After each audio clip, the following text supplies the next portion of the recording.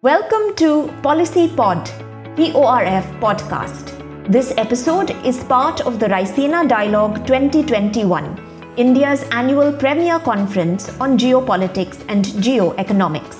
The conference is hosted by ORF in partnership with the Ministry of External Affairs, Government of India. Good morning, good afternoon, good evening, wherever you are, dear viewers. We hope you are staying safe in these difficult times. And we are glad that you are joining us today for this panel discussion that forms a part of the Raisina Dialogue, India's premier conference on geoeconomics and geopolitics. This panel is on the topic of a decade of emergence, Europe in the Indo-Pacific. A new grammar of trade, security, and climate cooperation is being devised in the Indo-Pacific. European countries have begun to understand the implications of staying away from this new theater of global politics. And the EU, the European Union, has also recognized it must be a participant in these developments. So in this panel, we are going to address the question of how European countries are developing a strategy for the Indo-Pacific. What are the challenges they face? And what strengths do they bring to the table as partners for countries in the region? So to address this important issue, Team ORF has put together a very distinguished panel. We have with us today General Claudio Graziano, Chairman of the European Union Military Committee. We have Chairman David McAllister, Member of the European Parliament. And we have with us Jens Frölich Holte, State Secretary, Minister of Foreign Affairs, Norway. And I am Amrita Nalika, President of the German Institute for Global and Area Studies, and also a non-resident senior fellow at the Observer Research Foundation. And I'll be moderating the discussion. So we've requested our panelists to prepare brief input statements, 2 to 3 minutes, to get the ball rolling. So without further ado, let's dive right in. General Claudio Graziano, why don't you start us off, giving us your perspective on the military strategic issues that are occupying Europe as it turns to the Indo-Pacific. Over to you, General. Thank you, Professor Nalikar. My greeting to all the other panelists and the audience. It's good to be here today and take part in the Raisina Dialogue. Let's start saying that I believe that the European Union and its member states have known the geostrategic relevance also under the security point of view of Indo-Pacific for a long time. Now, coming closer, if you take as a reference the European Global Strategy of 2016, the European Union had already acknowledged the direct nexus between internal and external security, with the need to address the root cause of instability, including security and resilience for state and society, ensuring the freedom of common. The truth is that the European Union in the last year has invested most of its energies in security and resources in this proximity. That probably is understandable, from the Balkan to the Sahel, what I call the southern border of the European Union, passing through the Mediterranean Sea and Libya. For example, as for common security and defense policy, 9 out of the 17 CSDP military and civilian mission and operation are run around the African continent, or land or on water. Nevertheless, the European Union has never lost sight of its further horizon, well aware of what we call the butterfly effect, with crises originating far away reverberating on us, particularly for threats like, as we speak very much nowadays, cyber and hybrid, with don't know neither boundaries nor distance. Hence, the decision by the European Union to invest in strategic partnerships with like-minded countries and organizations in the regions, like the Indo-Pacific, from east coast of Africa to the Western Pacific Island. This is testified by the fact that some of European Union global key partners are there: Japan, India, Vietnam, South Korea, which I recently visited, besides the whole ASEAN, of course. In this regard, we cannot miss to mention China, which remains an important strategic partner, for example, climate protection and other issues, but also a competitor in trade and technology, and sometimes a systematic rivals on issues of governance, values, and multilateralism. So, the real novelty in the European Union is the willing to engage even more in the Indo-Pacific. And that is why, but because of rising tension and growing security concern, exacerbated also by the pandemic, that is also affecting the security and the defense, with geopolitical competition that could spill over the European continent or affect the European Union global interests. Indeed, the direct engagement by European Union, I think, will bring a more powerful common voice to support international law and rule-based multilateralism and secure Indo-Pacific.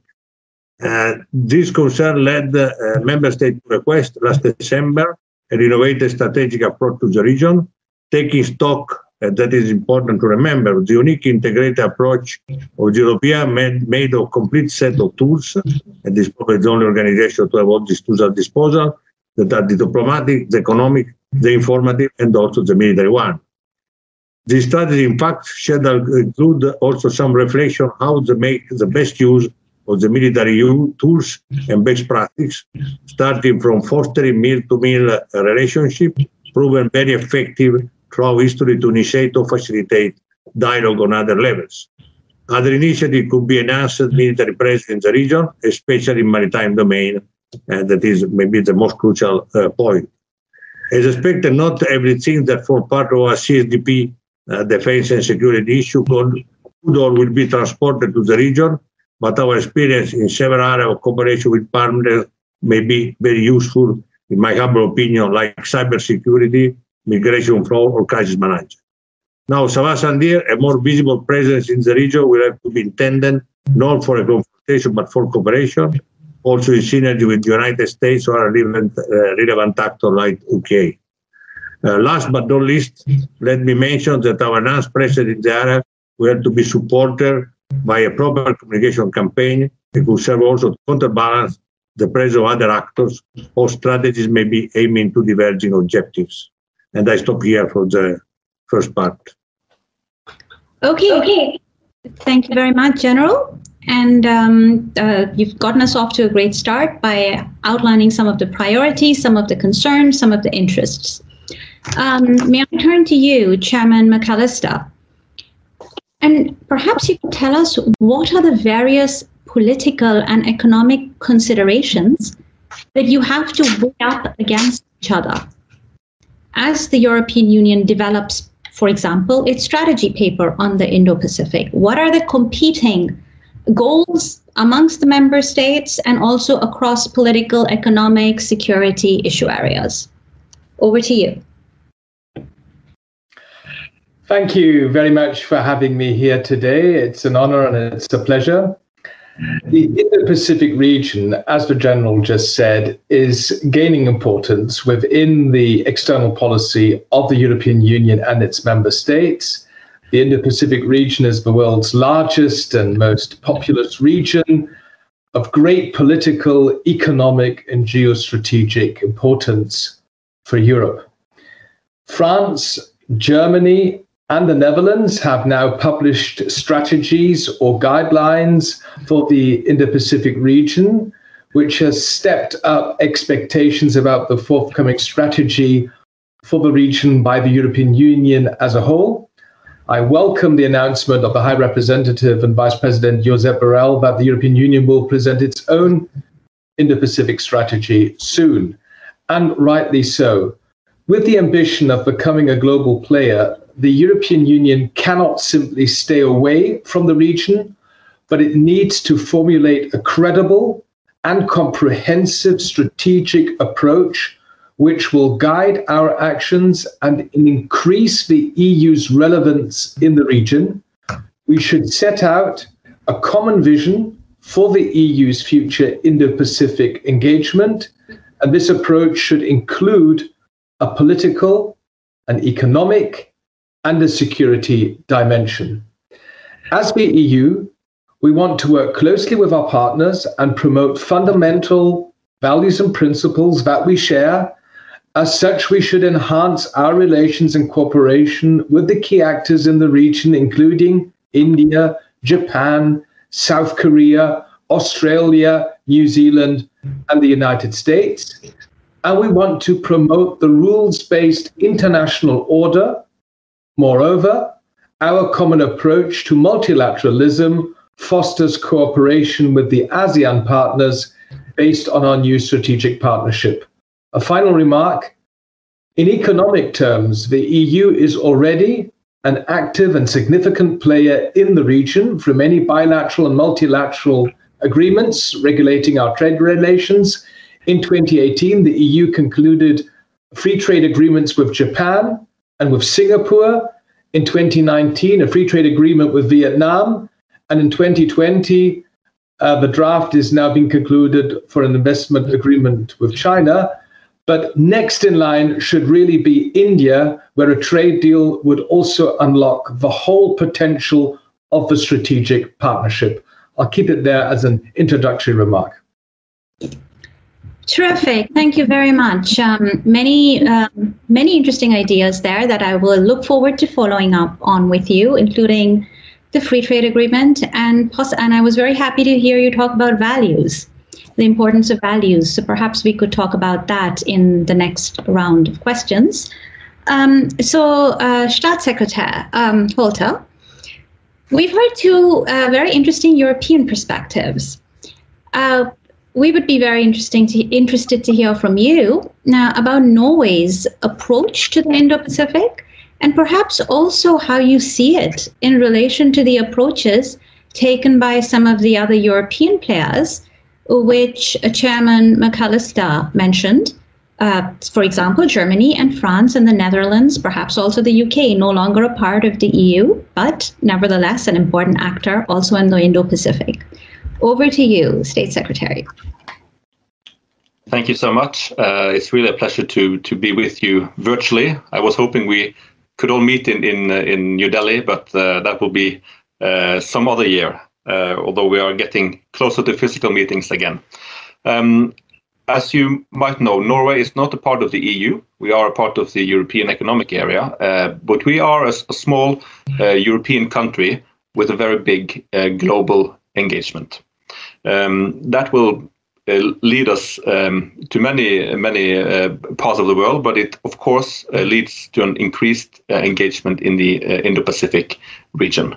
David McAllister talked about the growing importance economically and with the population growth as well. So over the years, the last years, we have seen Norwegian foreign policy focus shifting naturally towards the Indo-Pacific region. I will touch a bit upon that later. But from Norway's perspective, and I'm very strongly echoing David McAllister here, a rules-based international order is one of Norway's top priorities. And one part of it is, of course, that it's very much in the interest of a small country to have a rules-based international collaboration. But secondly, it is also the best way of solving increased tensions, of resolving disputes, and also for the Indo-Pacific region, when you see powers that are rising and are ambitious, like China, the best answer to have a dialogue around this is the multilateral systems and what we have built up for the last decades. And in that sense, we are in a very good position because Norway, European countries that was mentioned, and the Indo-Pacific countries really share a common commitment to multilateralism and to using multilateral forums to solve disputes and also to have a dialogue. I think that's very, very true now. Norway was elected to the UN Security Council. We are now sitting there together with India. The Security Council is the only place in the world where you can make binding resolutions on war and peace and all the big stuff. And we are very happy that we are able to work with India in that council. And I think that shows the importance India, Norway, and also other countries in the Indo-Pacific, like Vietnam, puts on the multilateral system. And secondly, we are now, from Norway's side, seeing that there's a lot of areas for collaboration that falls naturally and leads us naturally to the Indo-Pacific. The ocean is one very important topic in Norway's foreign policy. Norway has always been a big ocean nation. We have the fourth largest merchant fleet in the world. During World War II, we were the ones who carried supplies to the Allies. We have a very long tradition in our merchant navy. We're also now expanding cooperation on ocean management and reducing marine pollution. And whenever we talk about these issues, the focus naturally comes to the Indo-Pacific, where you have big ocean states. We see environmental challenges. And there's really a big scope for collaboration. So I think both the values that we share, Norway and the Indo-Pacific, brings us closer, and coupled with some of the big challenges thematically, like ocean health and creating jobs as well, will lead to a very close collaboration also in the future. So I'll leave it at there, and we can continue our dialogue. Thank you very much. That's extremely interesting. Let me pick up on the points you've raised, State Secretary, and ask you two questions. So the first one, so you've talked about Norway as a relatively small player, but a very avid and committed multilateralist. And also Norway has been very committed, in fact, to sustainability issues, right? So my first question to you would be if you could tell us something more on the high-level panel on the sustainable ocean economy, the blue economy, that Norway has led, and where Asian Pacific countries are also founding members.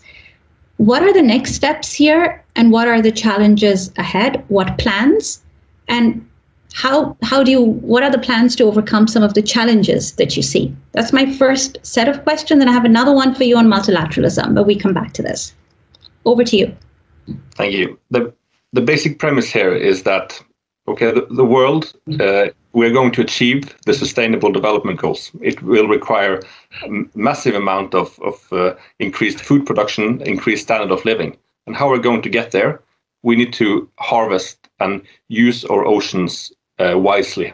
And if we're going to increase the resources that we get out of the ocean, we need to be better stewards of the oceans as well.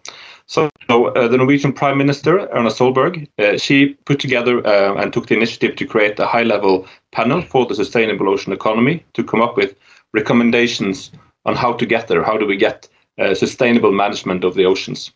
And quite naturally, we had to find partners in the Indo-Pacific region. So Indonesia, Japan, and Palau is also members of the panel. Last December, they came up with the recommendations, and the report, it was created through a long process, including academics and civil society and also business leaders, came up with a very strong conclusion that it is able to multiply what we harvest from the ocean by many times. For instance, we can get 6 times more fish from the ocean without depleting our fish stocks, but it requires sound management. So it's really a call to action for sound management, but it also requires collaboration across borders, since the ocean is interconnected, as we try to say. But you see in the Indo-Pacific there is really a huge potential to increase harvesting of ocean resources, and that's the panel is really it's putting it on a silver plate, the possibilities that exists. Okay, that's very interesting. Let me quickly follow up on the issue of multilateralism, and then I would like to raise the same issue with David McAllister. And that issue is you both emphasized quite a lot on values and principles and commitment to multilateralism. Now, the problem seems to be that it's difficult to find any state which says it's not a multilateralist. Multilateralism is a little bit like motherhood and apple pie, right? So how do you get multilateralism working meaningfully again? And this is, I know we can have a whole panel discussion on this, but maybe if you were to look a little bit at the Indo-Pacific and say how you think values can come in and how that could help reinforce commitment to multilateralism more generally, that would be very interesting. So maybe why don't you start first, State Secretary, and then David McAllister can come in on that too if he wishes. Yeah. It is, well, it's a very hard question. And that's really how do you separate the true multilateralists from the not so true ones. Well, I think, first of all, what we've seen with the change of administration in the US is a very, appropriate example of how do you judge someone. I think you see now that the Biden administration is very committed, and that's a really strong sign. And I think countries that really stand up for multilateralism will have to dare to confront those who are merely, not being true multilateralists and just reading by the book, which I hope now with the new U.S. administration, there will be a larger space in multilateral organizations to pick up the mantle and promote true multilateralism. And secondly, multilateralism needs to show results. It needs to show that we are solving people's problems. Just to quickly go back to the oceans again, since Norway loves the oceans, we are working to get a global agreement, a global treaty to reduce plastic pollution. A lot of countries are interested in doing so, and I think we might actually get there. The EU is doing a great job promoting this treaty. We have cross-regional support from a lot of all the regions in the world. If we're able to get that treaty, a multilateral solution to a huge problem, plastics, which everyone in the world can see. Everyone sees the littered beaches and say we need to stop this. So a treaty, even though it's quite, a treaty is always very high up there, maybe not too specific, but it actually shows that the global community through multilateral channels, in this case, United Nations Environmental Assembly, can come together to solve something that people react to or want to have solved. Okay, thank you very much. Thank you for tuning in to Policy Pod, the ORF podcast. Please subscribe to our channel for updates on upcoming episodes.